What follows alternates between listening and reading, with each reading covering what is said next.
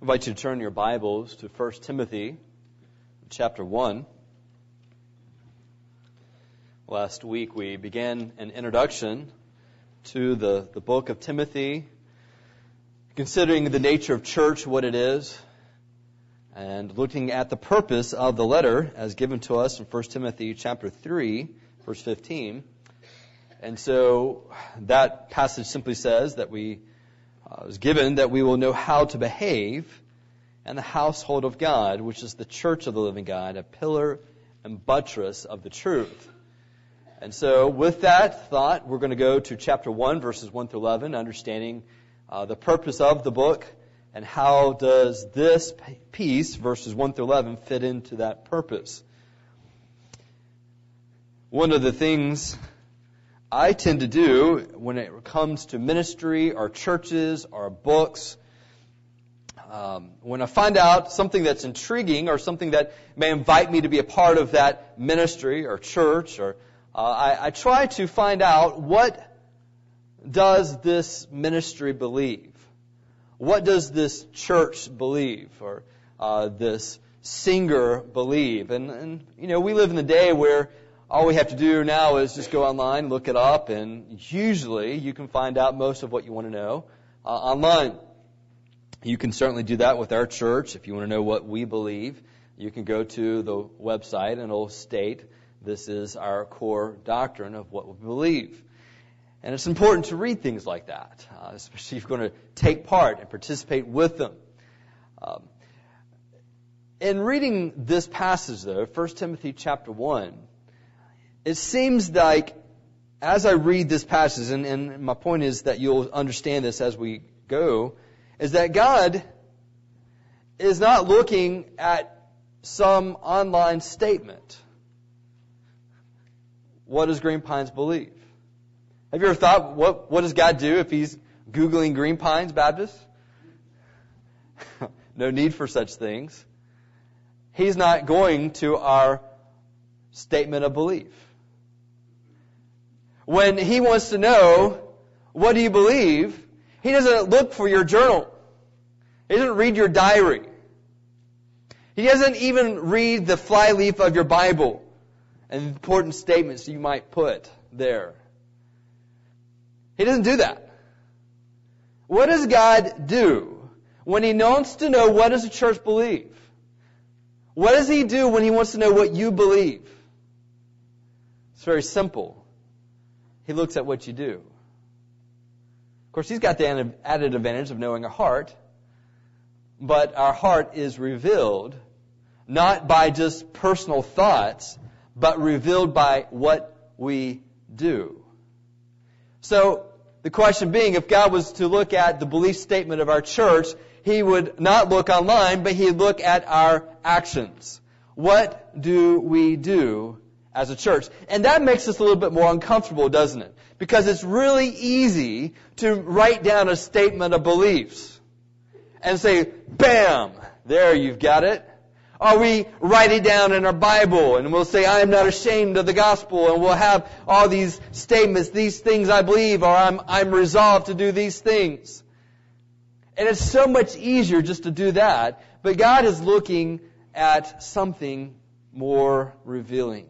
It's our actions. And so, what He's looking for is not just orthodox belief. Orthodox meaning accepted, right, truth according to the Word of God. But He's looking at orthodox behavior, or has been titled orthopraxy. How we practice. Do we practice what is good and what is right? And so, I just want to challenge you in the way that God has challenged me with this passage. This is a passage that has spoken to my heart multiple times throughout this past year to give me instruction and challenge. And I pray that it will do the same to you. And so, in honor of this being God's Word, I'm going to ask that we stand as we read this. 1 Timothy chapter 1, verse 1 through 11. Paul, an apostle of Christ Jesus, by command of God, our Savior, and of Christ Jesus, our hope. To Timothy, my true child in the faith, grace, mercy, and peace from God the Father and Christ Jesus our Lord.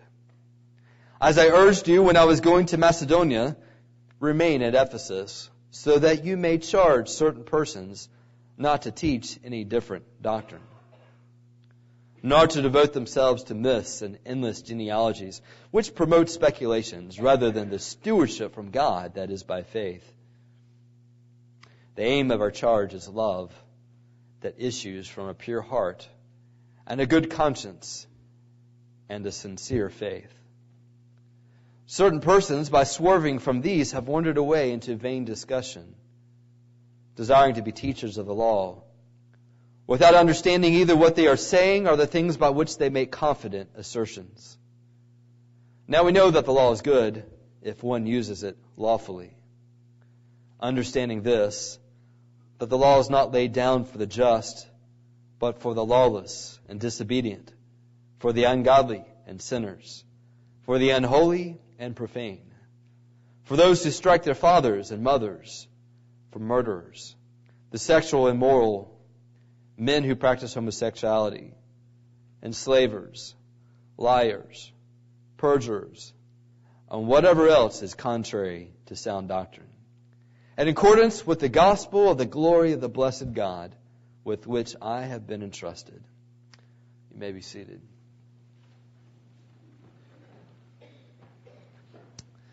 Paul starts off this letter, and you remember this is a letter to Timothy, in typical fashion. He was known as Saul. Evidently, Saul was his Hebrew name. Paul, more of his Greek or Gentile name. He came to be known as Paul as he spent more time with the Gentiles. And so, in typical fashion, he just simply says, who I am. And it kind of makes sense, actually, when you think about it, when you write a letter. We have the unfortunate tradition of putting our name at the end. So for some reason, we have to look at the end of the letter to know who this letter is from. This makes sense. Start off, Jared, write to you, and then Green Pines Baptist. You know, this it just makes sense. And so he's following that same thing. But then we have to understand that he is writing a letter to Timothy, and that this letter is to be read among the church body. And so, though it is a personal message directly to Timothy, it also is a message to all the church via Timothy. And so when he writes, he does so understanding and explaining the authority from which he writes. Paul, I'm an apostle. In other words, I'm the one set apart of Christ Jesus. I've been given a task, and using this title is to say that I am one of a few that God has given through Jesus the teachings to the church, that we're to establish the foundation of Jesus and what we understand of Jesus. And so this includes John, includes Peter, and many of the others that were with him. And so this is the command of God. But notice the descriptions he gives. The command of God, our Savior, and of Christ Jesus, our hope. Does that strike you as funny? Most of the times we say Jesus is our Savior. But he understands that God is our Savior because the saving work done through Jesus, or done by Jesus, is done from the Father. And sometimes we think that God is the great judge and He is the mean guy and Jesus is the nice guy, and the nice guy kind of won out against the mean guy and God the Father. That is totally wrong. You understand salvation is of God, God the Father. It is from His heart, done by Jesus Christ and applied through the Holy Spirit in our life. And so to say that God is our Savior is totally correct and right. And so he's bringing out the saving work of God, and then that Jesus is our hope, because it is through Jesus that we have, or by Jesus that we have salvation, and which all things are coming to a conclusion in Jesus Christ. And so he just brings out this theology that seems to be actually a couple of themes throughout this book of 1 Timothy. And then he simply says, verse 2, to Timothy, my true child in the faith. And when he writes that, he's putting a stamp on Timothy. All right, you remember Ephesus is a major city, one of the top 4 cities of the Roman Empire of this day. It was a major economic hub with a natural harbor in that area, with roads going through. It was a cultural center where the worship of Artemis, one of the major temples, major edifice there in that city of Ephesus. And here he's got to Timothy, this church that Paul established. Found 12 men that were apostles of John, John the Baptist, okay? Or disciples of John the Baptist, rather. And so he taught them about Jesus Christ. They were baptized in the name of Jesus. From this time, they grow, and Paul spends 3 years in this one place, more than any other place, in building this church up. Many miracles were done in this place. In fact, the book of Acts tells us that the mighty works of God through Paul was such that people were just touching the handkerchiefs of Paul, and God was bringing healing. Isn't it amazing? That sounds like some TV preacher today.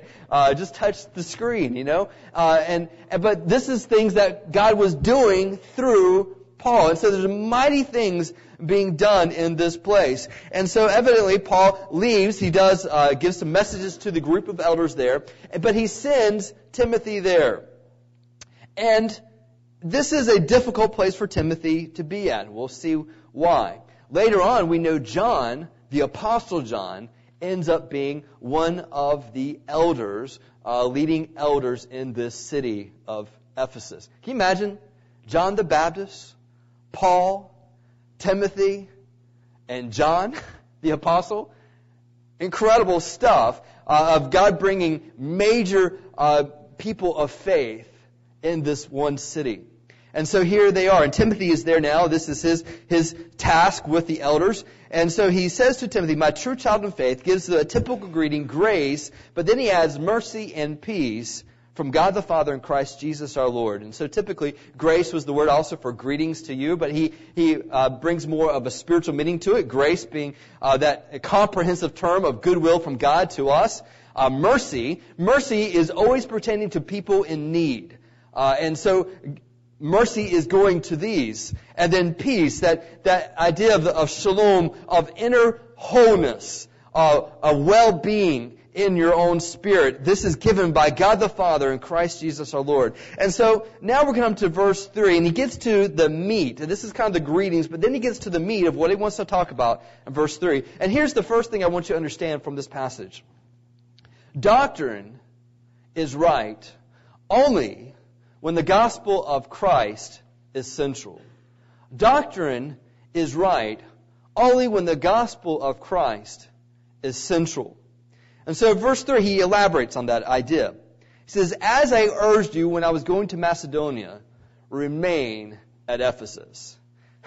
This exhortation has a hint of struggle with Timothy. Timothy is feeling, maybe I need to go.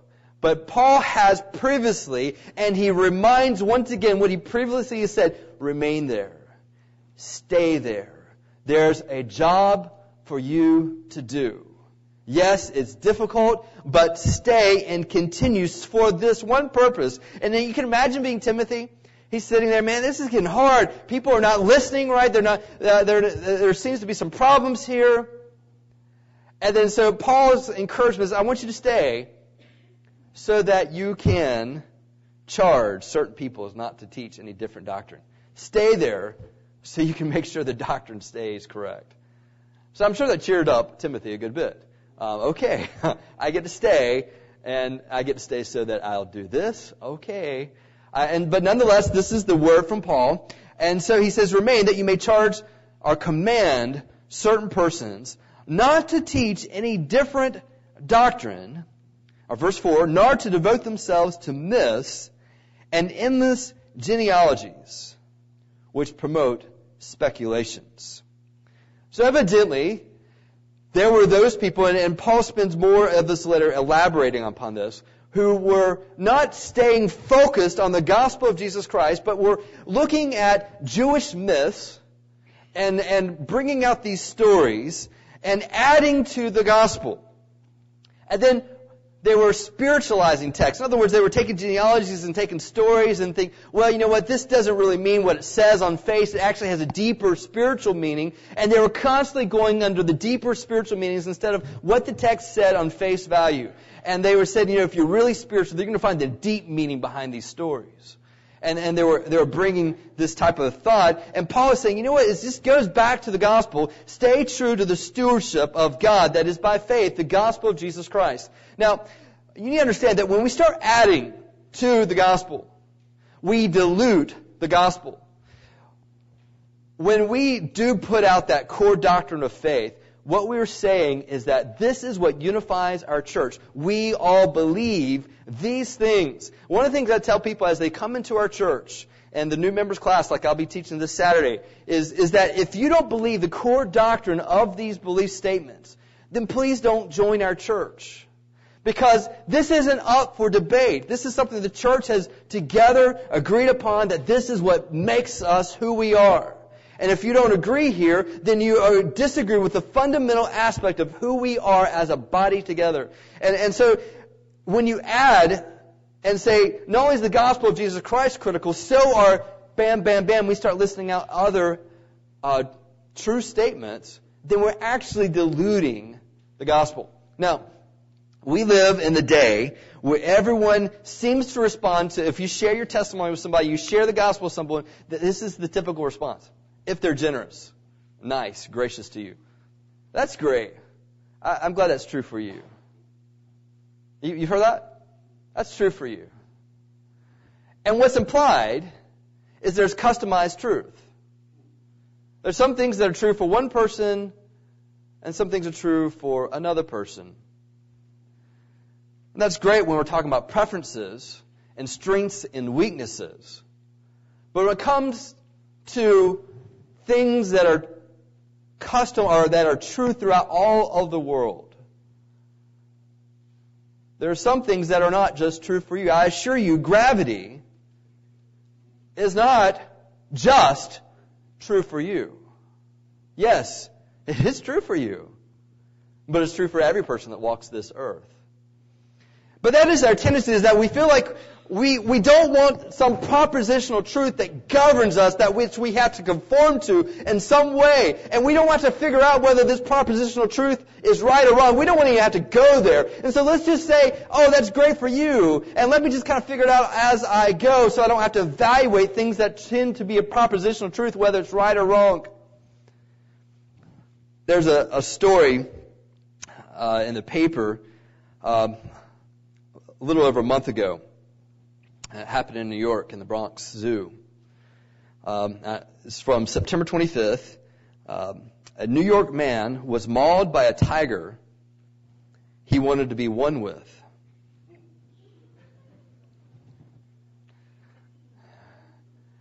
And I thought, well, that's probably a pretty good method to get one with a tiger. Let them eat you. But that was his statement, that he wanted to be one with. So this David, who's 25, jumped 17 feet off an electric monorail ride over an electric fence into the tiger den, suffering bite wounds on his arms, legs, shoulders, and back, as well as a broken ankle and arm after the tiger mauled him. He said that his leap was definitely not a suicide attempt, but a desire to be one with the tiger, according to the Deputy Commissioner for Public Information. When a NYPD sergeant asked yesterday why he jumped into the tiger preserve, he replied, "Everyone in life makes choices." I can't follow him on that. That's true. Everyone in life does make choices. It doesn't quite explain everything, though.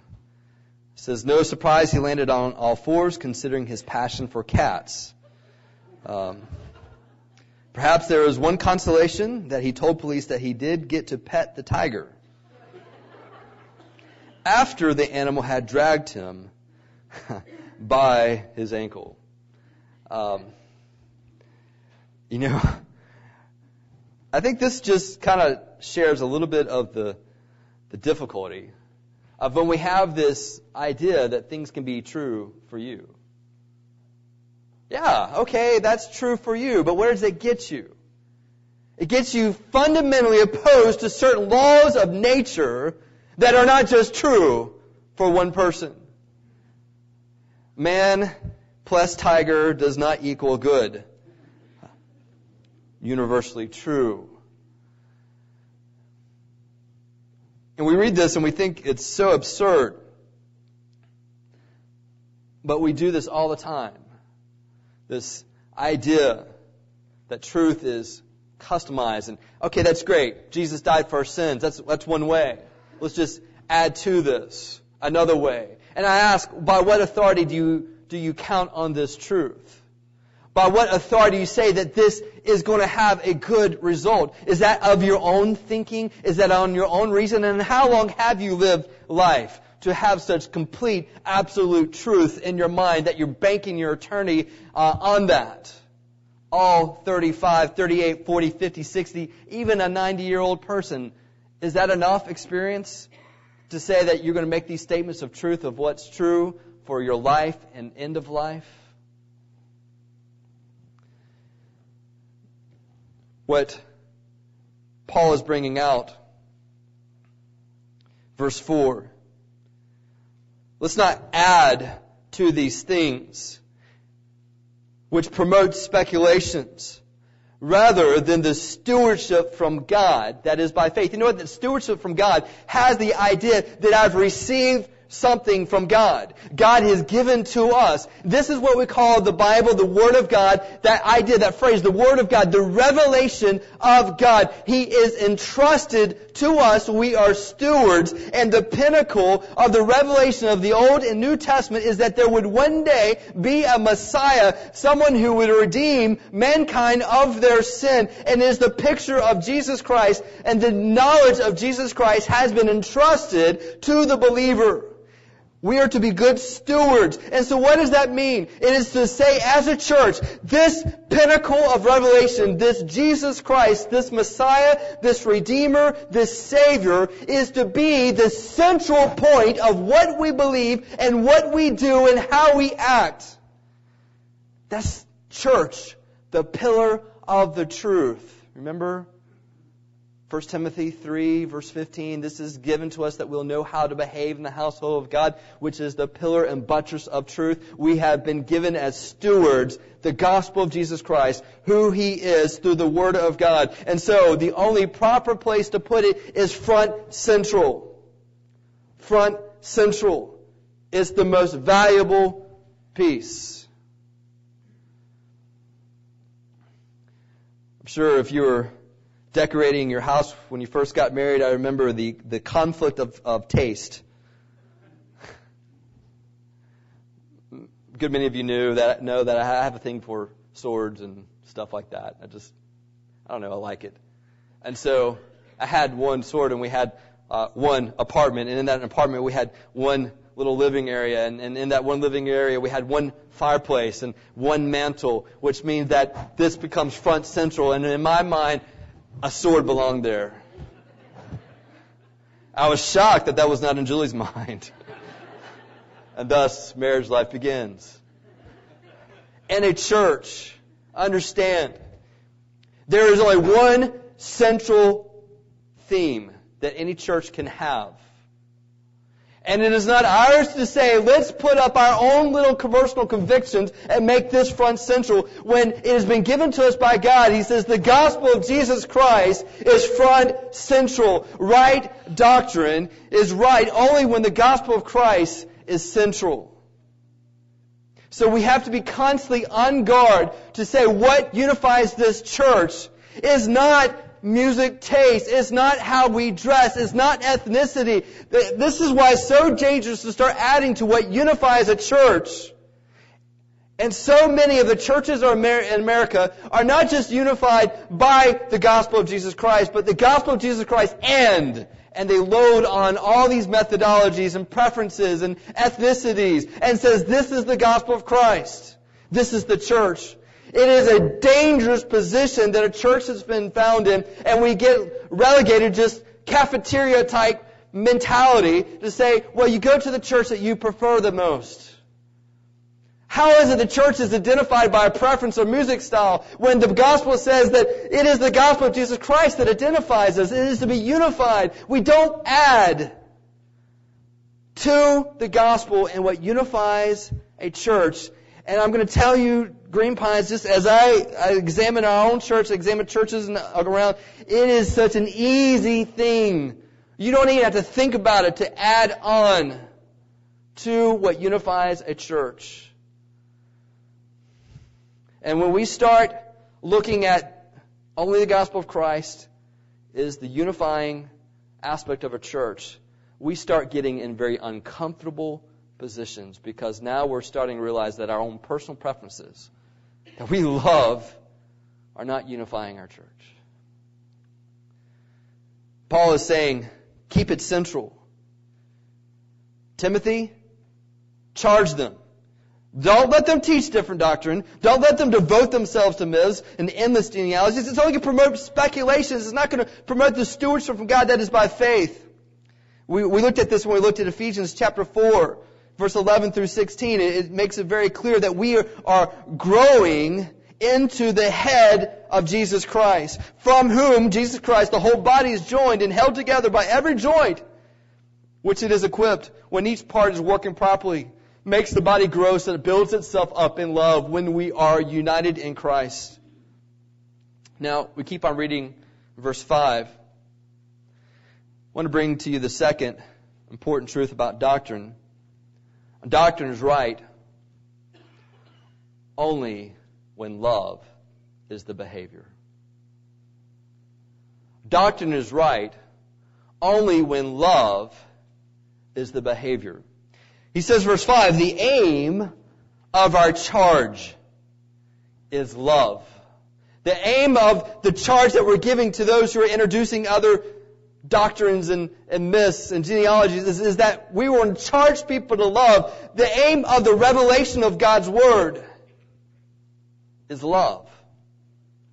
When Jesus was asked what's the greatest commandment, what did He say? Love the Lord your God with all your heart, soul, and mind. And the second is like unto it, love your neighbor as yourself. James talks about this way, that to love your neighbor is the pinnacle, because you cannot love your neighbor until you know the love of God and you love him back. So what's the point of knowing the stories? Right now I'm teaching Evan, teaching him the stories of the Bible. And it's fun. But the point is not so that Evan will be knowledgeable of the stories of the Bible. The point is not so that he'll know all the answers in a Sunday school class.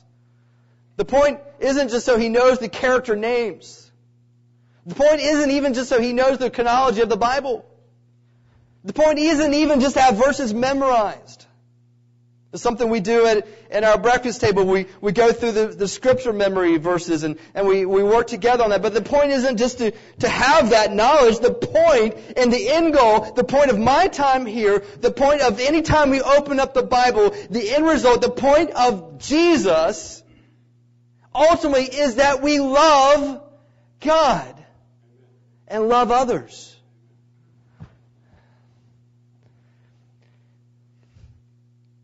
Have you had in your mind that person?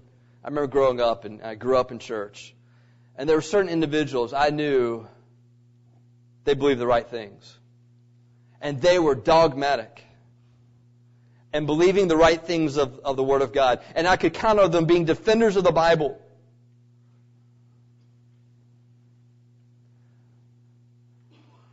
But I knew them to be angry people.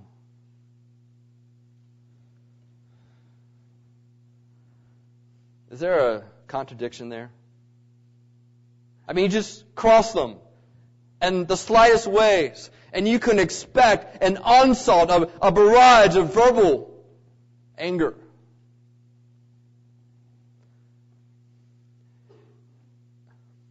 The Bible teaches us that we are to have personal convictions, and that those do happen. There's some convictions. There's some things that I'm not going to do, and I'm not going to go in the practice of doing, and some others may have liberty to do those things, and it doesn't bother them. But there's personal convictions. But in my pursuit of personal convictions, sometimes if we're not careful, we will trample over somebody and not love them, but we have held on to our personal convictions. And in holding on to our personal convictions, could it be that we've held on to the tree and we missed the forest?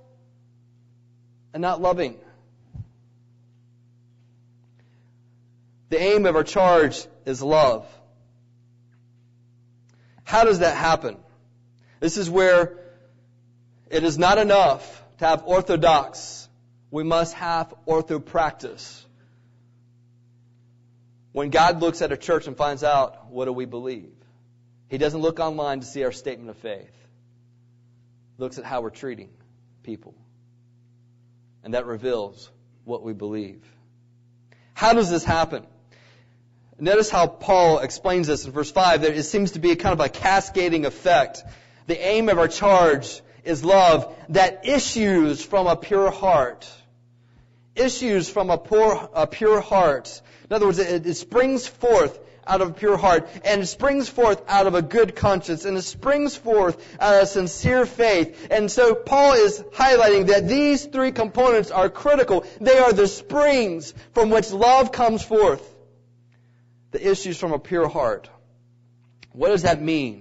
Pure heart. We've talked about this before when we looked at James. It's the wholeness of an inner person, that it's not divided, but there's unity in your inner person. How you think and what your motives are spring forth from one common desire. Most of us spend our life with conflicted desires. Jesus did not have conflicted desires. He had one chief prevailing desire: to do the will of His Father. But our problem is that, that sounds good, but sometimes we want to do the will of our own. We have selfishness that's in our heart. So when he talks about issuing from a pure heart, it is to describe a heart that is cleansed from sin and free of selfish motives, godly, honorable. You see, the problem that we have as a church is sometimes we'll say, okay, as long as we just believe in the Bible, we're good, right? We believe the Bible is the Word of God. It is without error. It is infallible. We make those statements. We teach it. We're good, right? I would say that it's probably equivalent to the person who says, I prayed to receive Christ as Jesus as my Savior, Lord. I was baptized. I got my name on the church roll, but they live as if it didn't matter. I think that is equivalent to the church that says it's just enough to say we believe all the right things, but they never act out love.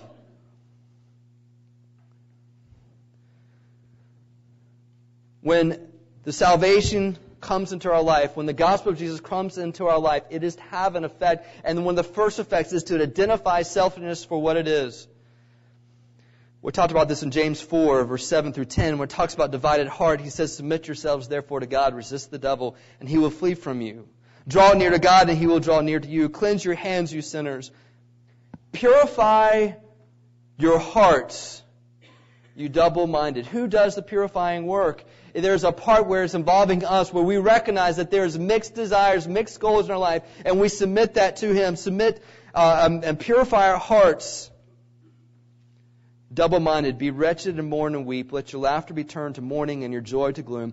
Humble yourselves before the Lord, and He will exalt you. What is the motivation to surrendering selfish hearts? What's the drive in this? 1 John 3, verse 1 through 3. See what kind of love the Father has given to us, that we should be called children of God. And so we are. The reason why the world does not know us is that it did not know Him. Beloved, we are God's children now.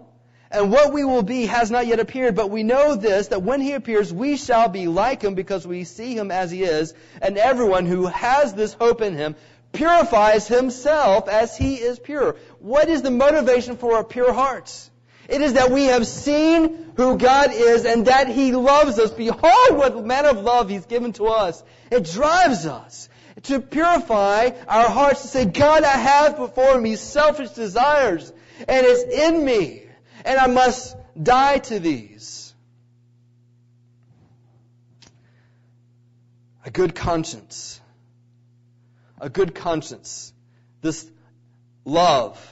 The aim of our charge, the point of us being together as a church is to love. It comes from a pure heart, but a good conscience.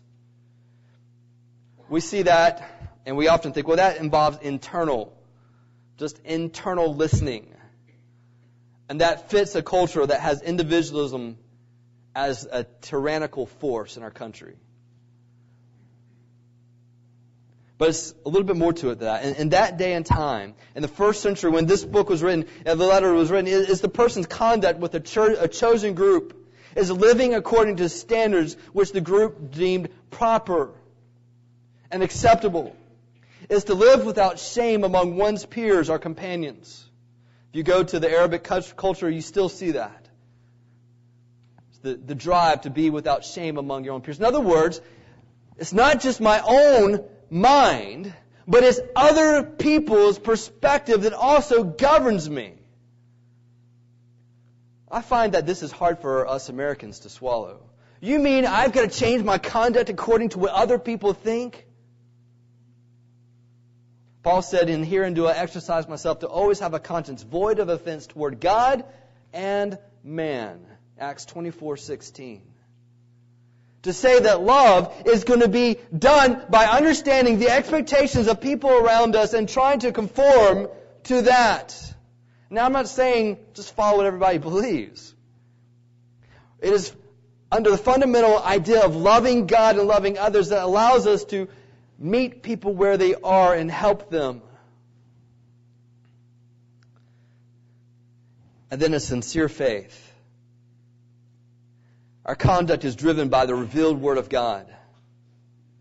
That's what makes a community of faith, is that we're driven by this faith. It is the believing. It is the belief that God does love me. That's why it's so important to learn that song, "Jesus loves me, this I know, for the Bible tells me so." To believe that, to comprehend that, to grasp that, and let that have a changing effect in my life. To say, I believe it, and to operate by faith in this.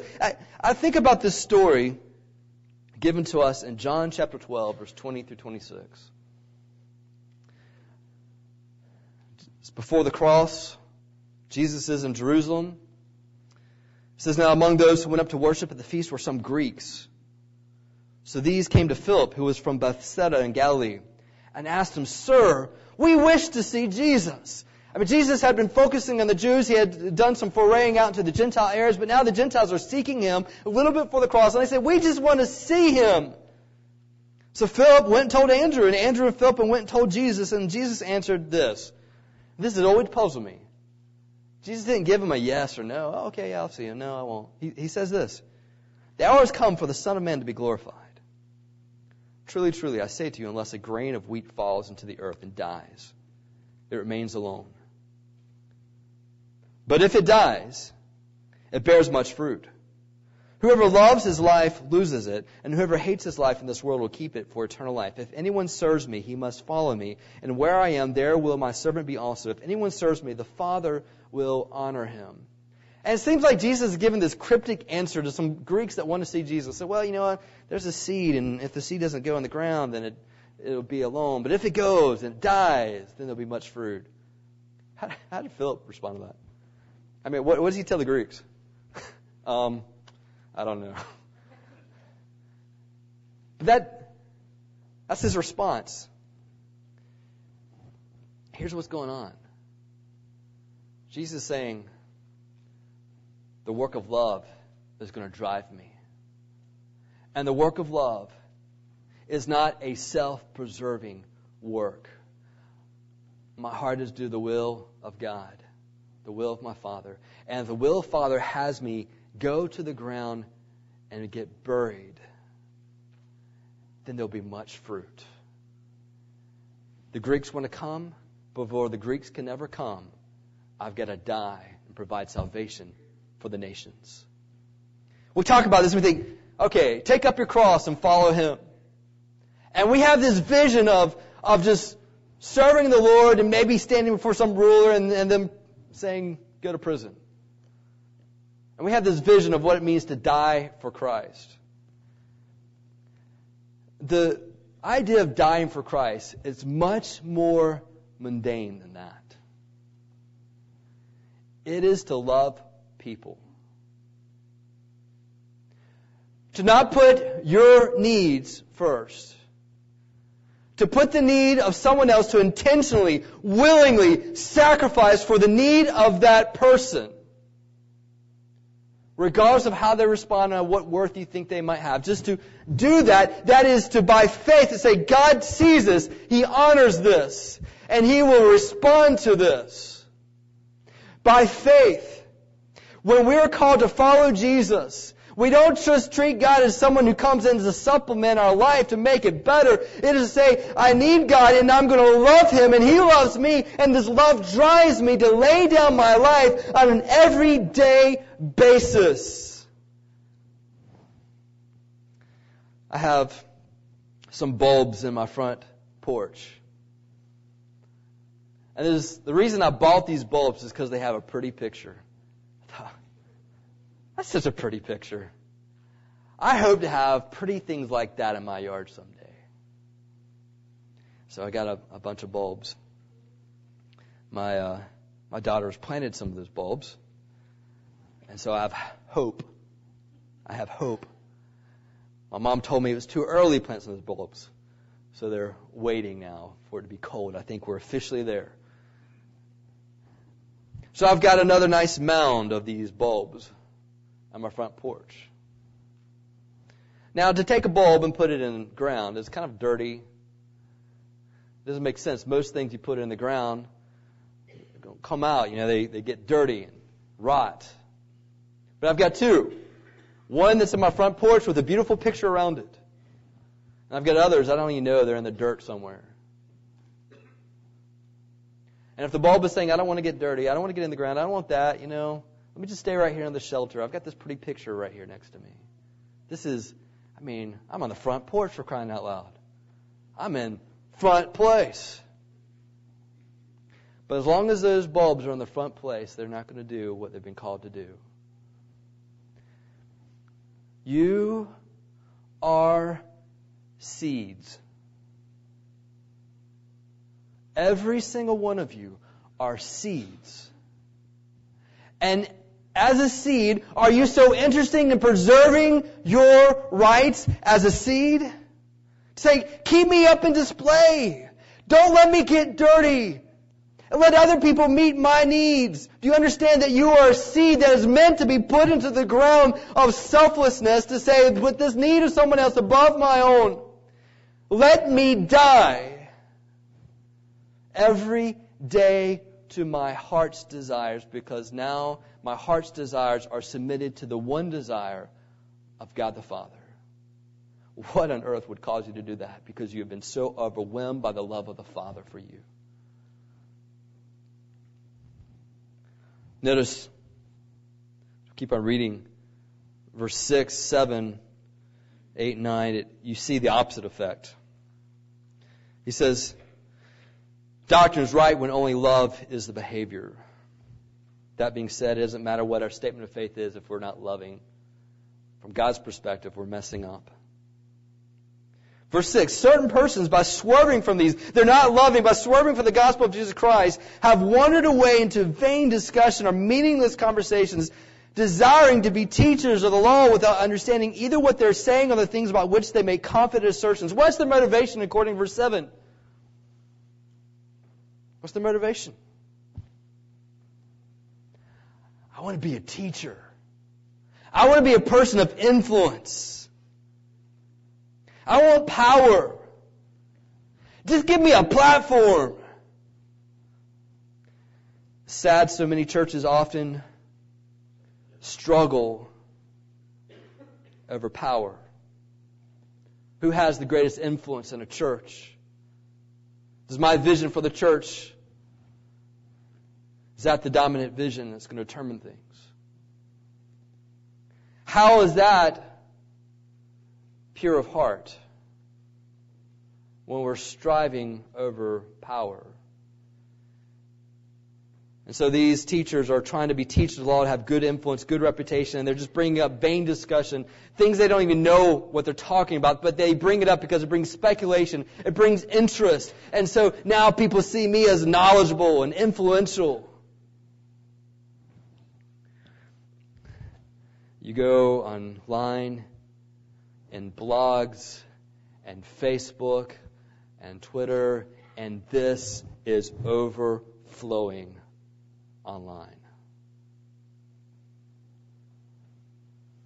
I'm going to write a blog so people will follow me and have some influence, and maybe I'll feel good about myself. And I'm going to write about something. I don't even know what I'm talking about, but I'm going to write about it, and people will listen and read it. All right, you've seen this controversy, and let me just put it up online so everyone else can see this controversy.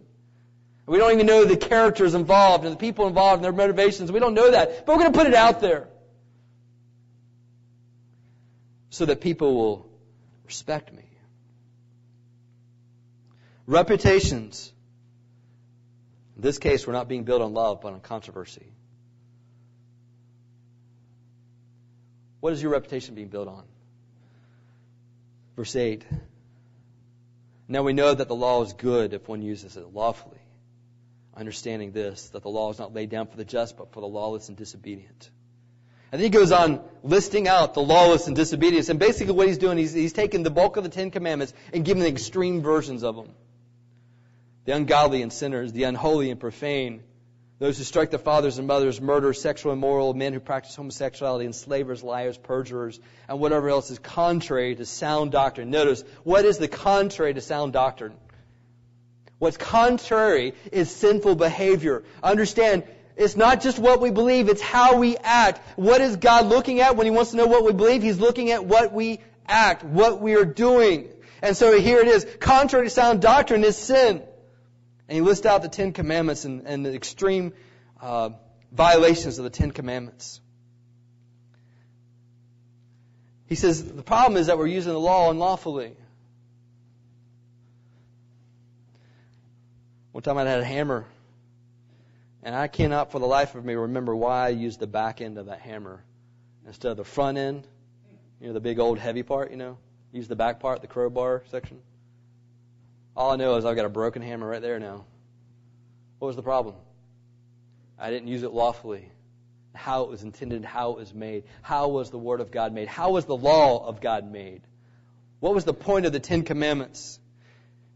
Paul gives us elaboration on this. And it was for the lawless and disobedience. It's not for the just. Why? Because the Bible says the just live by faith. We don't live by the law. We live by faith. The law was given for lawless and disobedience to explain and to give us what sin is so that we know we stand condemned before God. It gives us the expectations of the character of God in accordance with the glorious gospel of the blessed God. Galatians 3 verse 23 says, Now before faith came, we were held captive of the law, imprisoned until the coming faith would be revealed. So then the law was our guardian until Christ came in order that we might be justified by faith. I shared with you before when we talked about the Ten Commandments. The Ten Commandments is not the ladder to get to God. And if we start doing that to try to get right with God, then we're messing up. It is by grace through faith that brings us to God, but it is the railway by which the Spirit of God leads us down so we know God's righteousness and live His righteousness. So let me bring you third truth about doctrine. When doctrine is right, God is glorified in the happy participation of the gospel. God is glorified. When doctrine is right, God is glorified in the happy participation of the gospel. Notice what he says in verse 11. In accordance with the glorious gospel of the blessed God, which I have been entrusted. The glorious gospel is literally the gospel of glory. It's not describing the kind of the gospel, but the content of the gospel is the gospel of glory. Here's the thing. What is the gospel? It's Jesus Christ. This blows my mind a little bit. The glory of God. That which declares the greatness of who He is.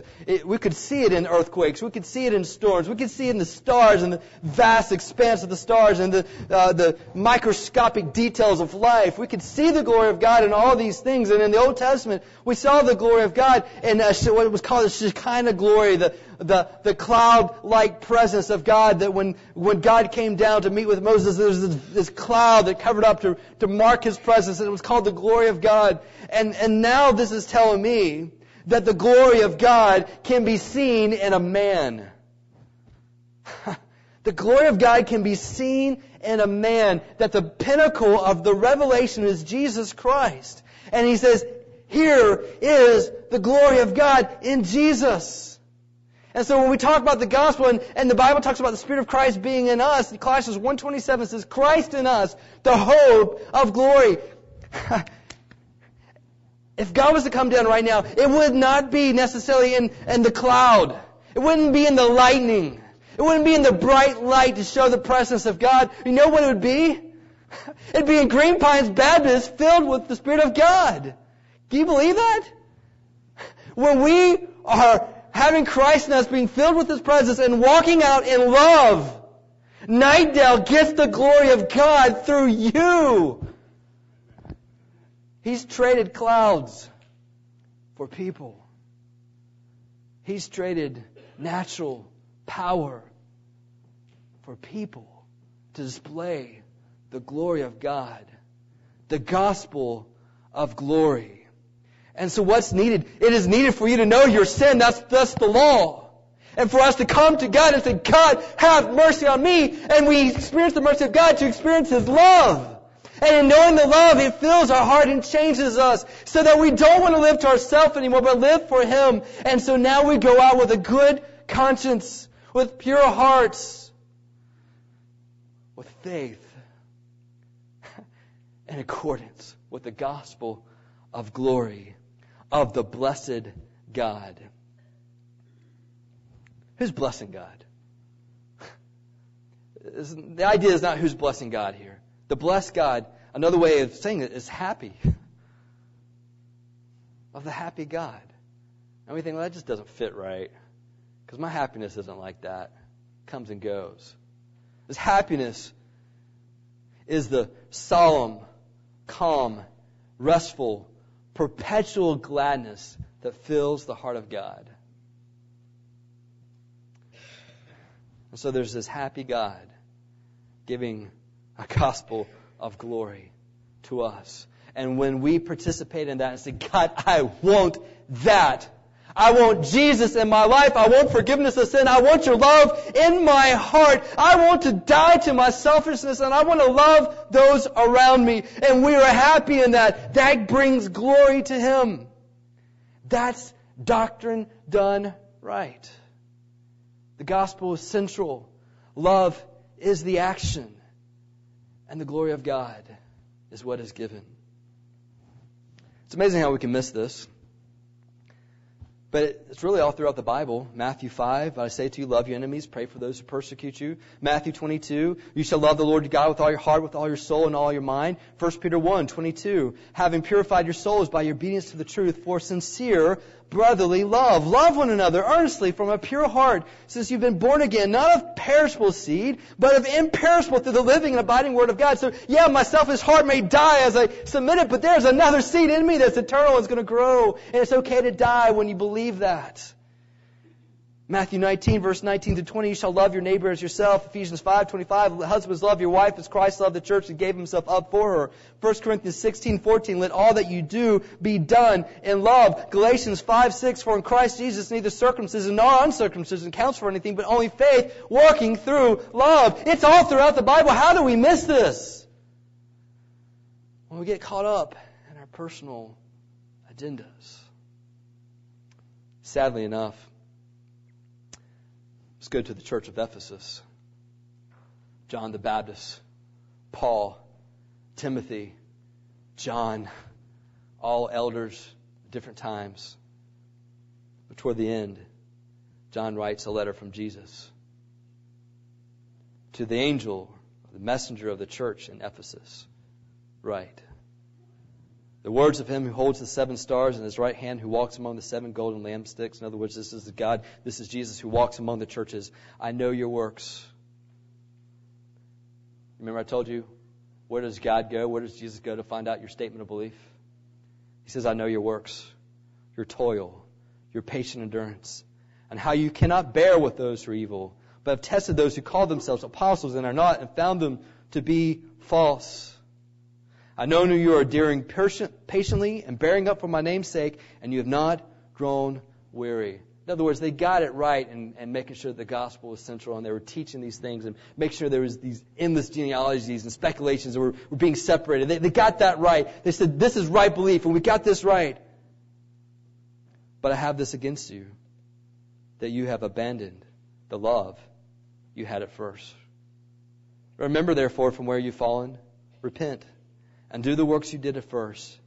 If not, I will come to you and remove your lampstand from its place unless you repent. Yet this you have, you hate the works of Nicolaitans, which I also hate.